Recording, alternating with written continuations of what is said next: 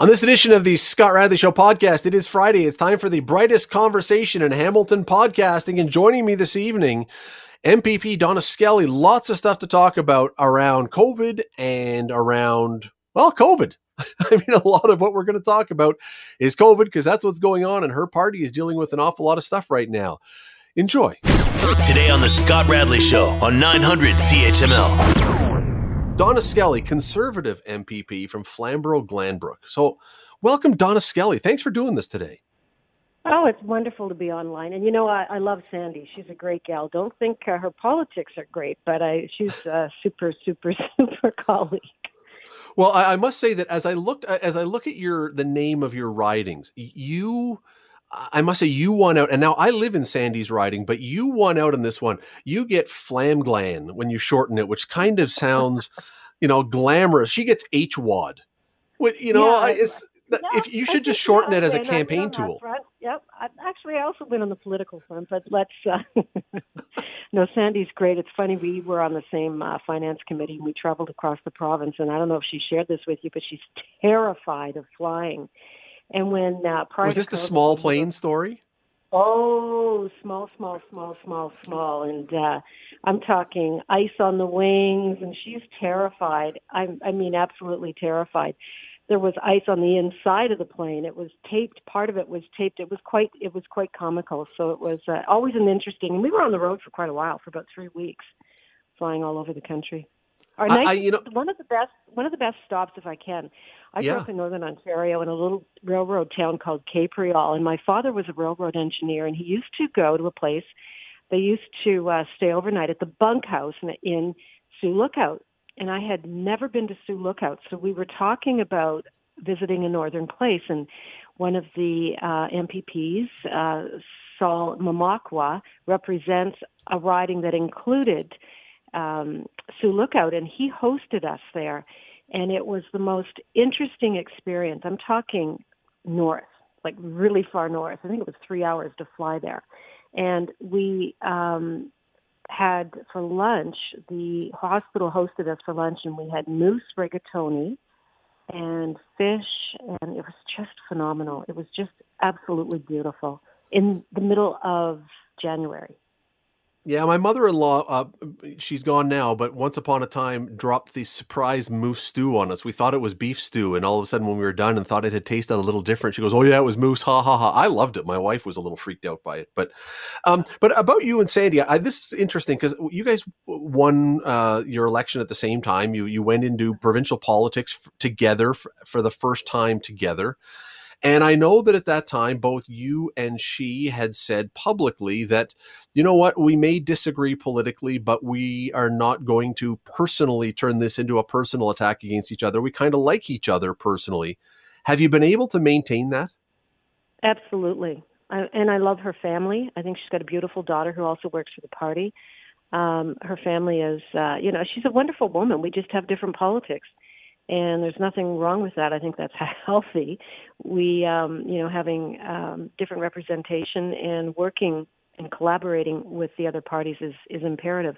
And more now than ever during COVID. I think even if you notice our premier and the prime minister, they work well together. And Chrystia Freeland in particular and our premier, it's imperative. People do not want to see parties and politicians fighting and squabbling at this time. I think they want them to collaborate and work on finding solutions to get through this. There are no real winners. There are many losers during the COVID-19 epidemic, and it's really important that we put our differences aside and try and find solutions for our most vulnerable when it comes to getting the vaccine and the protection that they need in long-term care facilities. And of course, one of the initiatives I've been working on this past week, which was finding financial support for our small businessmen. Yeah, and we're going to get into that for sure, because that is something, and we have a lot of things I want to ask you about with what's been going on and COVID and everything else. We're going to have a break coming up, but just before we do, I want to ask you about one other relationship which has been very public. You and the mayor of Hamilton have butted heads at times. You're in a different position now. You're not around the council table from him. What's your relationship with Fred Eisenberger right now? It's very, very good. It's professional. I think we have. widely known that we have an extremely polarizing views on the LRT. I don't think it's good for Hamilton. He thinks it is a very important step forward for the city of Hamilton. But again, it's one you have to be able to work together in spite of your differences. And we have put our differences aside when it comes to getting as much funding as possible from the province for the city and getting as many vaccines as we can for the city during this crisis. It really is not personal.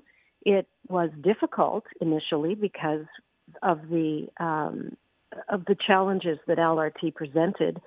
But as I said, I think we've been able to put that aside and act in a way that our constituents expect us to act, and that is to fight for the most that we can get for the city of Hamilton, for its residents, for its business community, and ensure that we work together so that Hamilton is not forgotten at any level of government. We have to take a break. I was going to say the only real personal fighting was with Mark Hebscher on Square Off back on the CHCH days, but those are long in the past. We may get to that later. We got to take a very quick... There was no fighting.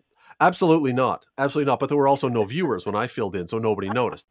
You're listening to the Scott Radley Show podcast on 900 CHML. You are a member of the party that's in power right now, the Conservatives. And so let me throw this at you. Half of this answer I'm sure you're going to love to give. Half of this answer I'm sure you're not going to love to give. What have your Conservatives done well through COVID, and what have they not done so well?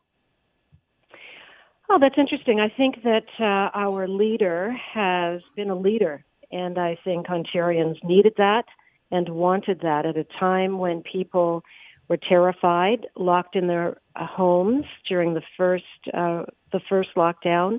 They wanted someone they could trust, and I think the fact that Premier Ford took to the microphone every day at 1:00 and spoke to them and was brutally honest about our situation was, as horrifying as the information was, I think it was reassuring to a lot of people that they trusted that someone who was leading Ontario was someone they could trust and someone they knew was going to do the best job that he could do, or he or she could do. In terms of, I think, what we haven't done so well, we've done a terrible job of communicating. I think, especially when we were first elected, we did not know how to share our message. I think the fact that the Premier now has an opportunity to speak directly to Ontarians has been a huge asset for both our party and for Ontarians to get to know the real person. I remember when we were first brought into power and people compared him to Trump, and they realized he is not Donald Trump. He's anything but. He's not like him at all. And it was this opportunity to have unfettered access to Ontarians that really showed the real Premier of Ontario, Doug Ford. Other things that I think we could have done well, I think when we've had some infighting in caucus. We saw an issue today, of course, where MPP Baber is no longer part of the PC caucus. But I think that probably happens in all parties. Other than that, I think it's been a tough time. Nobody would have predicted this, but overall, I think that our government has done an exceptional job given the circumstances. You mentioned, let's go to the two things, the things that you said you did well and the things you did not so well. We'll start with the not so well. You talk about the communications that you say you didn't do well. You're someone who has worked in communications for years, and you're very good at it. And I'm wondering if at any point anyone from the government said, Donna, can you maybe either help us here or give us some guidance or maybe get in front of the microphone because you're kind of good at this and that's what you do. Has anyone done that? Well, I've spoken with a lot of my colleagues about, tips on how to communicate, and the Premier is best, and we all know this. When he's reading, I think he's at his weakest. When he's speaking from the heart, it's genuine, and that's when he shows his true leadership style. And I think that's when he really resonates with Ontarians. I think that he needs to listen to people who are outside the Queen's Park bubble, because believe me, that expression, the bubble, does exist. And we live in this bizarro world that most people are not aware of what really goes on as we think they are. And we have to step back and listen to people who aren't as political as we are. If you wanted to talk about which particular thing in terms of what we haven't done well. Well, but I mean, you know what? Does the party follow social media and Twitter carefully? Because it seems oftentimes the Twitter is loaded with criticism of what he does. There are shots more than there's compliments towards the premier on there. Now, I suppose that's in a lot of cases the same for any political leader, but do you follow social media closely or do you try to ignore it? I personally ignore it. I am not a fan of social media. I think social media brings out the absolute worst in people. If I shared with you tweets from people who are apparently they are in professions that you would assume would act adult-like, they are nothing but bullies. And I'm embarrassed for them that they would tweet what they tweet. I think Twitter is really not even worth following. I don't know why we spend any time on Twitter. The only time I ever look for anything on Twitter is if it's breaking news. If I remember the first time I leaned on it, and that was during one of the trials. It was the very first trial, Colonel Russell Williams. And the judge at the time allowed reporters to bring in their phones and to tweet. And that was breaking news in real time. And I turned to Twitter for breaking news updates. I don't read it. When people message me and are flabbergasted that I'm not responding, I just don't follow it. I don't like it. I think it is a horrible, horrible platform, social media platform, and I think it brings out the absolute worst in everyone. And I would, I don't like it. And most of we do tweet just because you pretty well have to, but I don't think it really does influence anyone. I think people that hate us will hate us regardless of what we tweet, and I think people that love us will love us regardless of what we tweet. And I think that people who are indifferent aren't on Twitter following me or, Doug Ford. In terms of, sorry. No, go ahead. I've got a few seconds before we have to go to a break. Finish your thought. I was going to say, in terms of Facebook, I think it's a little bit different. I think people tend to be a lot more pleasant on Facebook. They're not as accusatory and divisive. It's a platform, but also if you're appealing to certain people, they only get information that is of interest to them. So if they are not interested in my views or my politics or anything that I want to say, they wouldn't necessarily be given access to it in the sense it wouldn't be promoted. It wouldn't be on their stream because they're simply not interested in it. So social media really feeds people within their bubble. It doesn't provide a balanced viewpoint on anything, politics in particular. And as I said, I'm just not a big fan. You're listening to the Scott Radley Show podcast on 900 CHML. Thursday, we went into this state of emergency, into this stay-at-home order, and there have been a lot of people around, whether it's social media, as we just discussed, or elsewhere, who have said, you know what, I don't really understand it. It's a little bit confusing. It's not really clear what's allowed and what isn't. Do you think those criticisms and those critiques are warranted, or are those overstated? I think that they're warranted. I think that there's an issue. One of the, I guess the best message that the Premier was attempting to make this week was to just stay home. The biggest bit of confusion is the fact that we were already in a gray zone.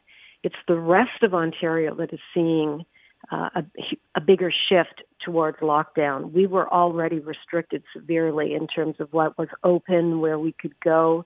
But other parts of the province, including the far north, were virtually wide open. And now they are in the same situation we're in. That's where you would see most of the changes. But people in this area were expecting, I think, greater changes. We had already introduced huge restrictions just after Christmas on the 26th. And so the leap to what we did introduced this week hasn't been that different. The only real message is just stay home. Please just stay home. A little bit while ago, people were more relaxed. They were going out. They might go with a whole family to get groceries. We're trying to say, go back to the way it was in March. Instead of bringing the kids and throwing them in a buggy and going to the grocery store, just send one person from your household. We don't want people on the streets. We don't want people socializing. It's a tough message. It's a tough pill to swallow because it's right back to where we were in March, and that wasn't fun. It's also remarkable how one word, Don, it's also remarkable how one word, essential, can have 57,000 different meanings for people, which confuses it because everyone looks at essential as something different under different circumstances. I would like people to perhaps add responsible, take some personal responsibility.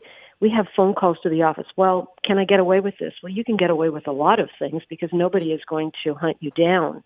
But is it the responsible thing to do? If you're being asked to stay home and you want to go to visit friends in another community, are you going to be charged? Probably not, because it's doubtful somebody would even stop you. But is it the responsible thing to do? Don't ask somebody else to make that decision for you. Take some personal responsibility and simply stay home. It's not rocket science. Stay home. If you have to go out because you just feel like you're cooped up, you want to go for a walk, somebody asked why 5. Well, so that 5 people in a family could go out and go for a walk. If you want to walk with a friend, walk with a friend. If you can't stay 6 feet apart, wear a mask. There's nothing wrong with that. We're just saying, please use common sense, take personal responsibility. We want to get through this. The vaccines, as we just learned today, the Pfizer vaccine, amount of Pfizer vaccine doses we were getting has been cut in half. Now the feds are saying we're not going to get what we want until probably the fall. So the next amount of doses coming into Ontario are significantly impacted over the course of the next few weeks. So what we were hoping the state we would get to in terms of the rollout is going to be pushed ahead. That means we're going to have to do our part. We're not going to get to the end of this pandemic as quickly as we had hoped. Things are going to happen. The problems with Pfizer are out of our control, and they're out of the control of the federal government. And we just have to accept that that's the reality of this pandemic and work together and stay home. You know, I love the message of personal responsibility. I'm not sure that, everybody loves that message because we all want someone to offer us very specific guidance about what is allowed and what isn't allowed. And I wonder if it's too broad. I mean, again, I get it. I think a lot of people get it and say, yes, I believe in the personal responsibility, but unless you're going to tell someone you cannot do it except under this, and this, and then you start getting into a million different point form things. And how do you follow that? Exactly. I mean, they can challenge us on anything. Don't go out, stay home if you can after 8 o'clock at night. Well, I left the house at 7:55 and I couldn't quite make it back before 8. Does that, there'll always be somebody pushing the envelope and challenging it. Just use some personal responsibility. If you think you shouldn't be doing it, don't do it. If you have to ask, you probably shouldn't be doing it. I do have to ask you this, though. We've seen a few politicians find their way into some trouble. With this latest state of emergency stay at home, was there I don't know what the word is, royal hell raised to say if anybody in government is found out of their house unnecessarily and gets us in trouble, that 800-pound gorilla will land on? There has to have been a warning fired across the bow to all of you. I think the premier's different. It's, he doesn't want to micromanage anybody. He expects us also to use our own best judgment. And I think that the former finance minister didn't use a good judgment. He left when he shouldn't have, and he paid a hefty price for it. And it was the right thing for him to do. And I think that there are other politicians across the province that acted incorrectly, other leaders in other positions, not just politics as well. It was the wrong thing to do. But they're paying a hefty price for it. But they are the ones that made the decision to leave the country. And it was just the wrong thing, the wrong decision. It's interesting when you think about it. Rod Phillips, I mean, he's being penalized. The biggest scandal he was involved in was going on a vacation with his wife. When you look at it in that context, it's bizarre, but it's the timing. Going on a vacation with his wife when we were all told to stay home. So that is a big mistake on his part. It was a bad decision, and he's paid the price. Yeah, I would not want to be no matter what party, no matter what level of government, I would not want to be the next politician that gets caught in Antigua or something in the next few weeks. You may as well just stay there and take up residence and see if you can get a passport down there, because I don't think it will be pleasant for that person who comes home to deal with the spill off. You're listening to the Scott Radley Show podcast on 900 CHML. Donna, we've talked about some of the things that admittedly could have been done better or may have been able to be done better through COVID so far. One thing this week that you got a lot of praise for from around the council table, even here in Hamilton, was some of your old friends from council who didn't always agree with you on everything, but there has been some pretty widespread compliments for this website that you started to help local businesses. Well, the website's great, if I may say so myself, but that's not the issue. The issue really is that there's money available for small businesses, and you'll see all levels of government now working together to try to get small businesses money they need, because they are hanging on right now by the skin of their teeth. They are desperate, and they need to get money into their pockets. And the bottom line is, if these small businesses are eligible, they could pocket potentially $40,000 in grants. That's what's on the table right now. Non-refundable? Non-refundable. So these are grants, not loans. And if I could just, in 30 seconds, explain that today the province opened up applications for anyone who is a small business owner, who has less than 100 employees, who has a business number, who can show that they saw a significant drop in their revenue stream, over 20%. They can apply for a grant of up to $20,000. They'll get a minimum of $10,000, and they can. We will match their losses dollar for dollar up to $20,000 if they apply for this grant today, and it's on my website. The website was also to show them other funds that are available to small business. Everything from, they can get their property tax, a property tax rebate, their hydro bill reimbursed. They can get money for PPE costs, $1,000. There's a Digital Main Street grant, which was extremely successful. We pulled it at the end of December, but I'm pretty confident that we're going to be starting it up again next week. I'm hoping anyway. It's $2,500 for small businesses and a team of free tech support to help businesses transition to e-commerce. This is where the other $20,000 comes into play, and it's a federal grant, but it's all on this one site, and that's what I tried to do. So there's a federal loan that is currently available to small businesses. It's been increased from $40,000 to $60,000, and as long as you repay it, the $60,000 loan, before December of 2022, you can keep $20,000 of that.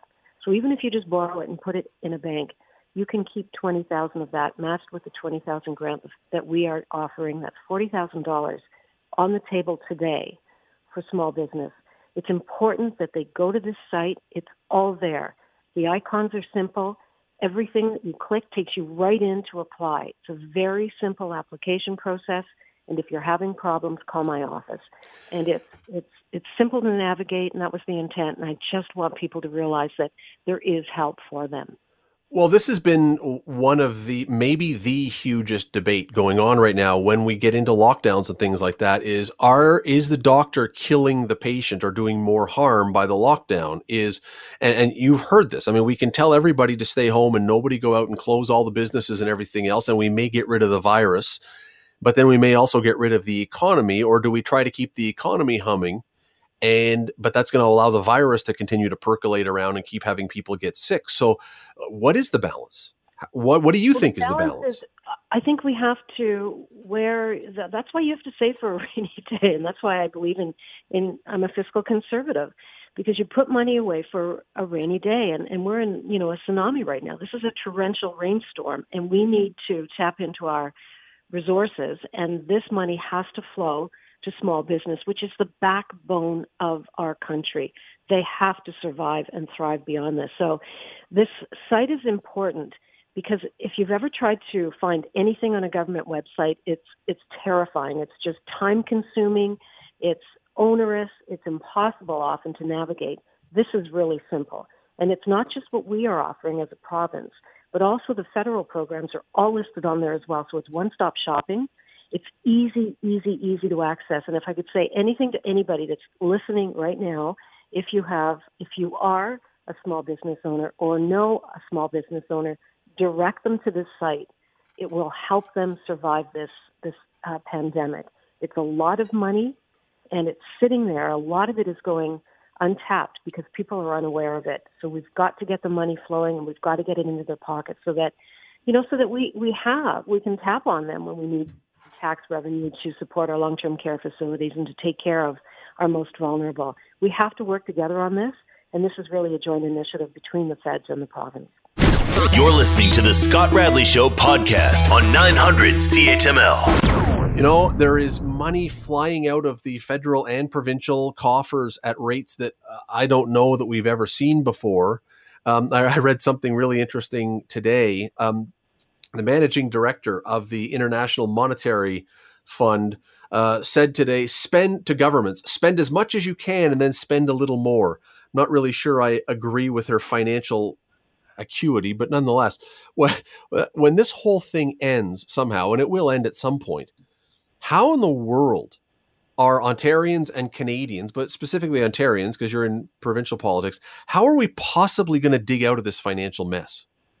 We are going to dig out of it, and we are going to be way ahead of the situation we were in or the situation that was handed to us 2 years ago. And I promise you that. Scott, you wouldn't believe that there is job growth. There is job growth. For example, Heddle Shipyards is it's a shipbuilding company that builds ships in Hamilton. They have a head office down at the harbor. They have a plant in Welland and one in Thunder Bay. And we are working with them on a project that, if it's successful, it's a multi-billion-dollar project, and they're very close to landing it. Could mean thousands, and I mean thousands of jobs in Ontario, high-paying jobs with benefits, building ships. Think about it. And this is going on. It's being replicated in many different plants across the province. Hamilton is critical when it comes to manufacturing, and people aren't even aware of it. Our airport is so strategic in terms of job creation and the movement of goods. It's unbelievable. We were one of the critical factors in getting PPE delivered to Ontarians and vaccine shipments. They came through Hamilton Airport. We have Amazon that's being built there. We have DHL. We have huge projects at the airport, and I'll give Kathy Pickering a shout-out for that. She's been unbelievable in attracting business. When the other airports, the passenger airports that were sexy, have all seen huge decline, obviously, in revenue and jobs, they are booming at Hamilton Airport. This is going to continue. We actually saw last month an uptick in manufacturing in Ontario, but that was, of course, in terms of actual job growth, that was hurt because we've seen so many other industries, so many other sectors that were harmed. But we're going to get through this. We are focusing on trades. We are introducing trades in grade 1. There is a shortage of people entering trades. There are thousands and thousands of jobs in Ontario that go unfilled in the trades because we don't. But what about the debt, though, Donna? And look, I mean, look, I agree. I hear what you're saying for sure. And when you come out of this and things open up again, yes, absolutely, you would expect that there will have to be jobs and growth. But the amount of money that, again, it's the federal government and the provincial governments here in Ontario and elsewhere that they have had to pour out to cover all the bases and cover the things, and still demands for billions and billions more for this and that and the other. How do we possibly dig out from that? I mean, there's only so much growth. We can't possibly grow that much to cover all we've spent. Scott, there's only one way to pay it back, and that's through taxes. And the only way we can get people to pay taxes is if they have a job and a good job. And that is the only way we'll get out of this. But we started that when we were, Ontario open for business. Thank goodness that our premier is the man that's leading us through this pandemic, because we will get through it. People will get through this. We will get our vaccines, and we will rebuild this economy. We will come out better than we were when we went into the pandemic. I guarantee it. I believe it. I've seen how he works. I've watched the job growth. I know how he attracts business. We will not be caught never being able to provide PPE and vaccines. We'll have our pharmaceutical companies up in full production of vaccines again. Why they have head offices here and no manufacturing plants is ridiculous. We've got to get manufacturing back into Ontario. We lost them during the last, I'm going to be very political here, but we lost manufacturing, 300,000 manufacturing jobs during the last Liberal government because of one of the reasons was high hydro rates. We are tackling everything we can to create an environment to attract businesses to bring those jobs back. And that is the only way we will get out of this.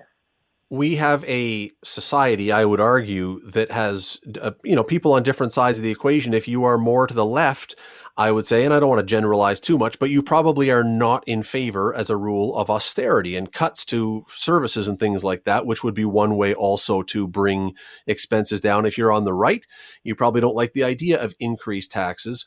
I don't know, though, and yes, you can grow, but those other things seem to be an essential somehow along the way. But either way you go, it's going to be very politically unpopular, you and the other governments.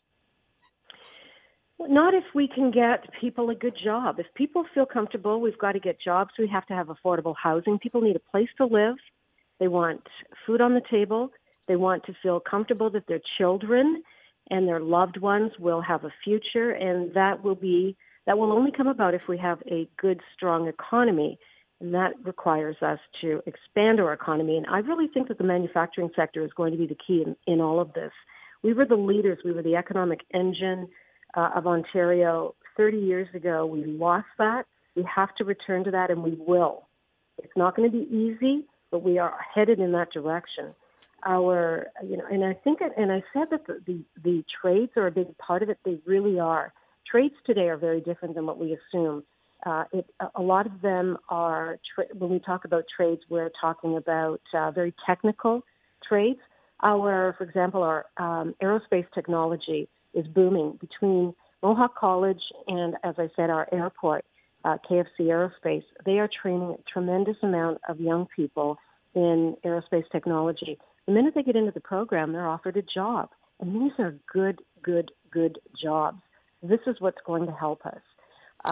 We're not going to be talking about cutting programs. We're going to be talking about, that iron ring around our most vulnerable, pumping a lot more money into long-term care and hospitals and healthcare that has been neglected, and creating jobs. You're listening to the Scott Radley Show podcast on 900 CHML. We were talking briefly about social media and Twitter and how much you hate it and you try not to go on it and all the rest of the stuff. I want to go there, and I want you wear not just your politician hat for the next few minutes, but also go back to your media, to your journalist, talk show host hat for a minute. Because there was a radio host in Calgary, Danielle Smith, who just wrote a piece in the National Post this week and announced on her show she is stepping away from social media and from doing her show. And the reason, she says, and this is her quote, "I'm leaving because I've had enough of the mob." And anything that she says, any controversial issue, anything that some folks on social media don't agree with, there is a deluge of abuse that lands on her. And look, you've got it too. I've had it too. Anyone in this business has had it. But here's the question. We've seen in the States in the last week the canceling of Donald Trump's social media site, of his Twitter page. Where do we stand on the idea of the organizations canceling people's social media sites, censoring them, cracking down on them? And where does free speech come in and we say, you know what, you got to live with it? Where's the balance? You've heard me say I absolutely do not like, I would use the word as harsh as despise, social media, in particular Twitter. I think it is a playground for adult bullies. I've said that time and time again, and I mean that. I don't follow it. I don't respond to people. I don't engage. Having said that, as long as they don't cross the line and threaten someone, physically threaten someone, or are deemed to have committed a crime, they have the right to say what they want to say. We have the right to not read it. If you don't like what somebody's saying in a talk show such as this, change the channel.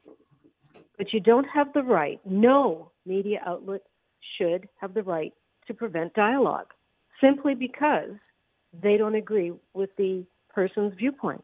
I think it's dangerous. And I will defend anyone's right to freedom of speech as much as I may not agree with what they're saying. They have the right to say it. And if I don't like it, and I don't like a lot of stuff I see on social media, but I will defend their right to post it, but I won't read it. And that is my right. Just tune them out. But that is where we... Well, exactly. It's what's happening in the U.S. Well, that's where we're heading, though, it seems. It seems because, look, I think a lot of people will say they are okay with Donald Trump's Twitter handle, Twitter site being taken down, Twitter account being taken down. I think a lot of people will say they're okay with that.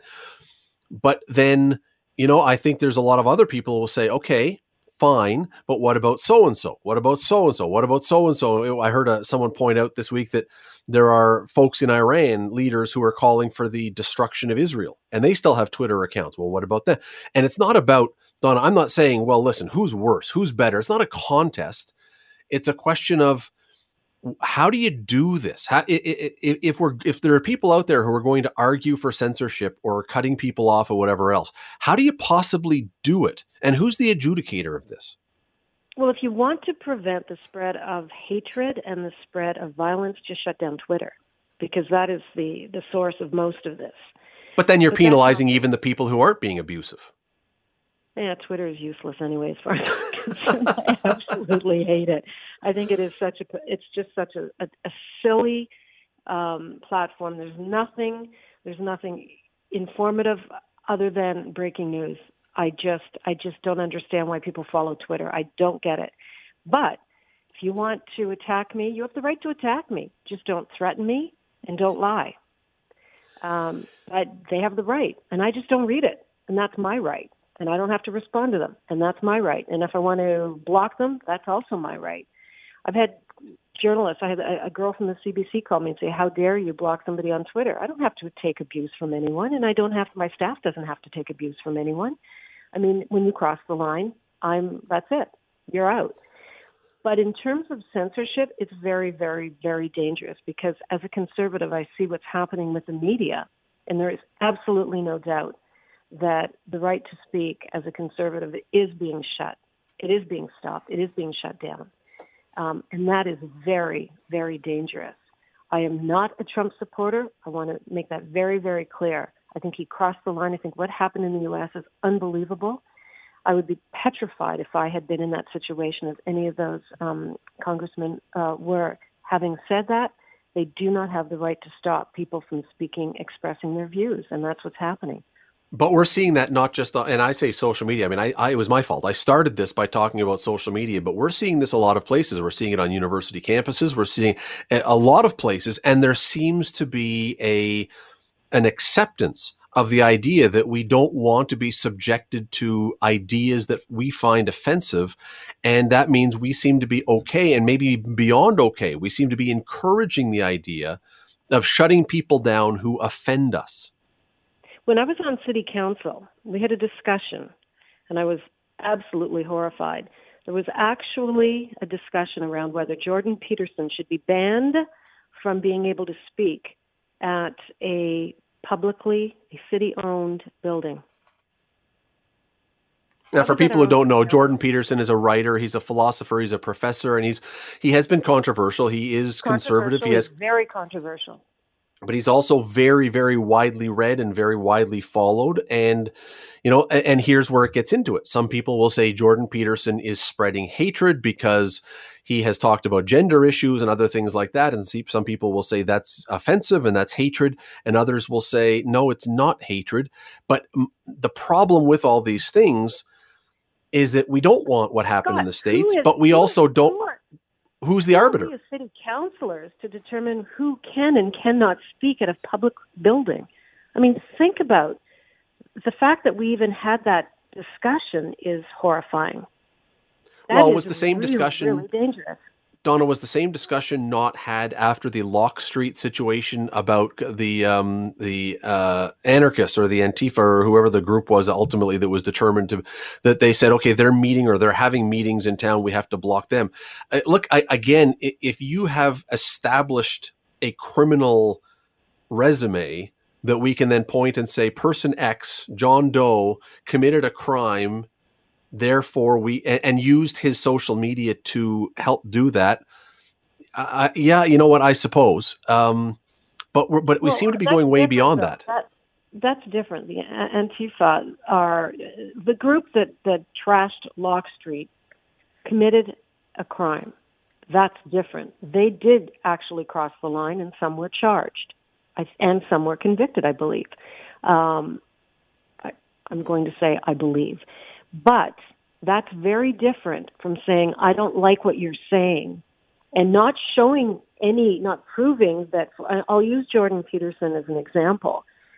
Show me where he has committed a crime. What did he say that is so offensive, so repulsive that it crossed the line to become a criminal expression, something that actually was creating a crime, a hate crime. That depends on your definition of, and here's where it gets very confusing. I haven't if you believe that if you believe that hate speech is a crime, and if you include some of the things he's saying as hate speech, then 1 + 1 = 2. So you believe he's committed a crime. If you don't believe what he is saying is hate speech, then he hasn't committed a crime, but you're putting a position in that requires somebody, and I'm not sure who that person is or group is, to determine that ruling. And if no criminal charge or conviction has been levied. Scott, you're assuming he has said something.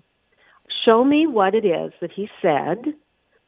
Show me where he crossed the line and was not only accused but committed and accused and convicted of committing a hate crime, whether it's Jordan Peterson or anybody else. And then you have the right to have a discussion about whether a person should be banned from speaking in a public building.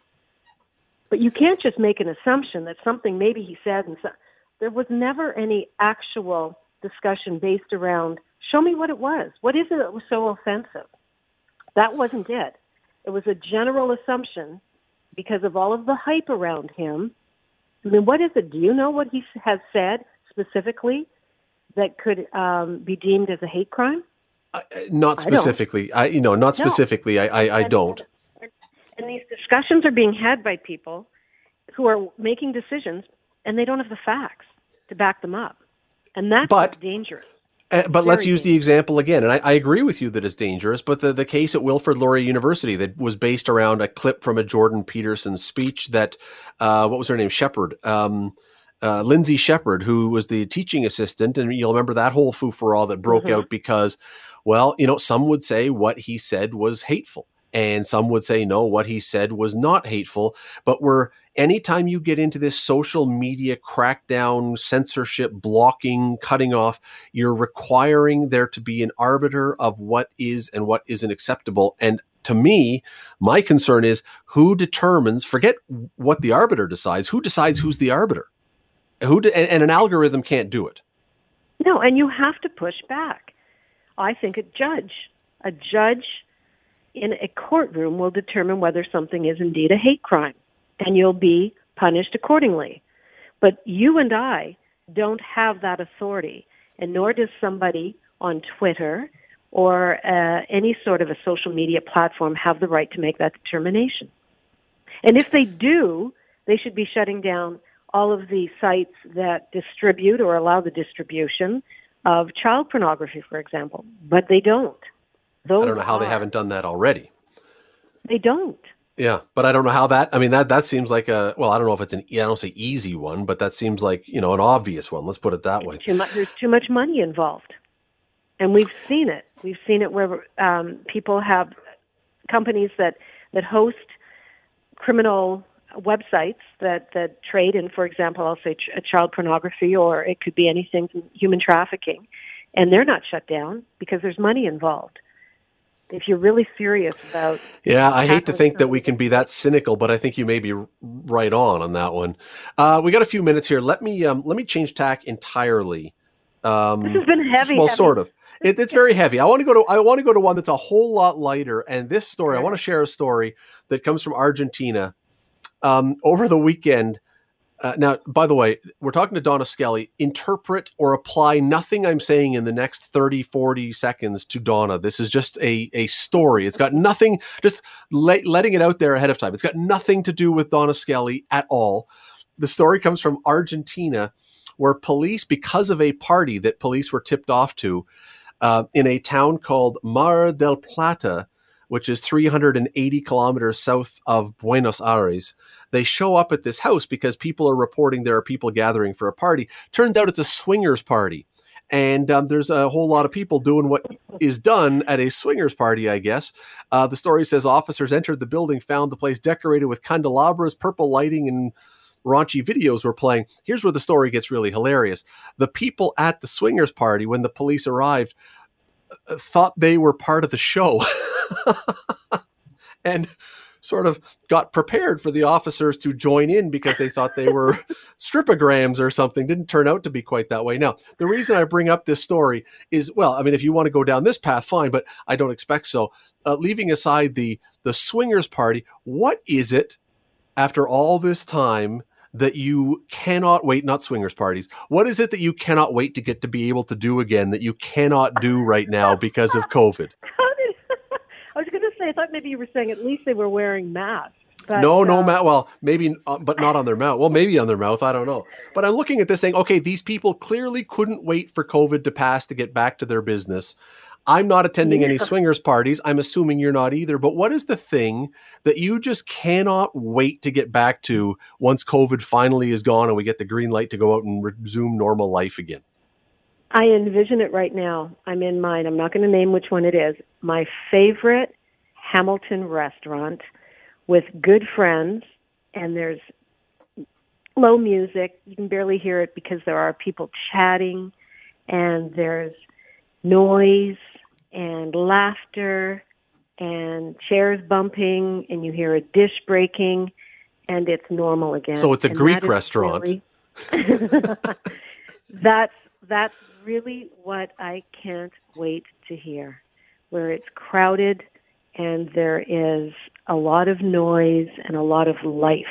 And that's what I miss, the sound of life. Do you think that's going to happen quickly? Do you think that's going to happen easily?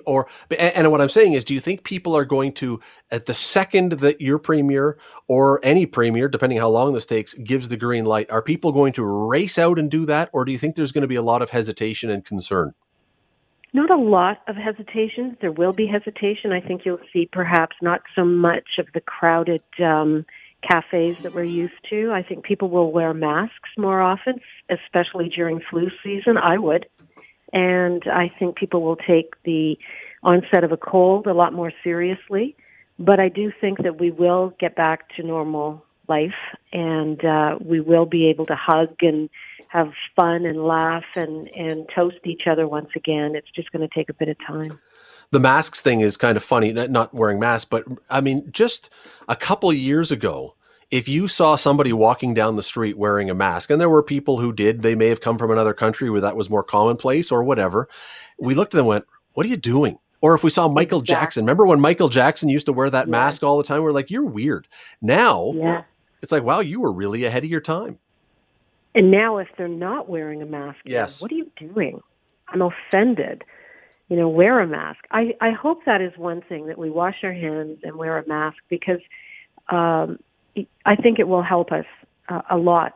And it'll be interesting to see what the flu rate is next year, and if people do continue to wear masks. We know that the actual flu, reported cases of the flu were significantly lower, thank goodness, or we wouldn't have been able to handle the number of cases that we have in the hospitals right now. But that would be one good thing that could possibly come out of this. That, and more than anything, focusing on our seniors in long-term care facilities. It's an area that was never sexy for politics, so they were neglected for years from all levels of government, all stripes. And that is one area that we know we have to go back and spend money and take care of these people who are most vulnerable. We have to take care of our seniors, and I think that will be probably the one good thing that comes out of this pandemic. I love that you keep it so simple with the restaurant. I may even go simpler than that. I just want to, and you touched on it, just be able to walk down the street and not be thinking about giving someone the stink eye or getting the stink eye if your mask is not sitting right on your face, or going to the store and not have, act like a normal person to people again, which just seems, we don't even treat people like people anymore. They are germ carrying devices. I know. I know. Germ delivery services. I mean, kisses. I don't think people will kiss on the cheek. I think that'll be gone. Well, except at that swingers club in Argentina. I think they might. No, they're not. They're wearing masks. It may not be on the cheek or the other cheek that we're not really thinking about. Protection somewhere. They're not wearing a mask on that cheek, I'm quite sure. Donna Skelly, MPP for Flamborough, Glanbrook. Listen, I really appreciate you doing this today. A lot of fun. Thanks for taking the time and doing this. Anytime. And the new slogan is stay home, stay safe, and save lives. Want to hear more? Download the podcast on iTunes or Google Play and listen to The Scott Radley Show. Weeknights from 6 to 8 on 900 CHML. The Scott Radley Show podcast is available on Apple Podcast, Google Podcast, and wherever you get your podcasts. I'm Scott Radley. Thanks again for listening, and do not forget to subscribe to this podcast. It is free. You will never miss an episode, and also be sure you rate us and review us. Whatever you think of us, we'll take it. Thanks for listening.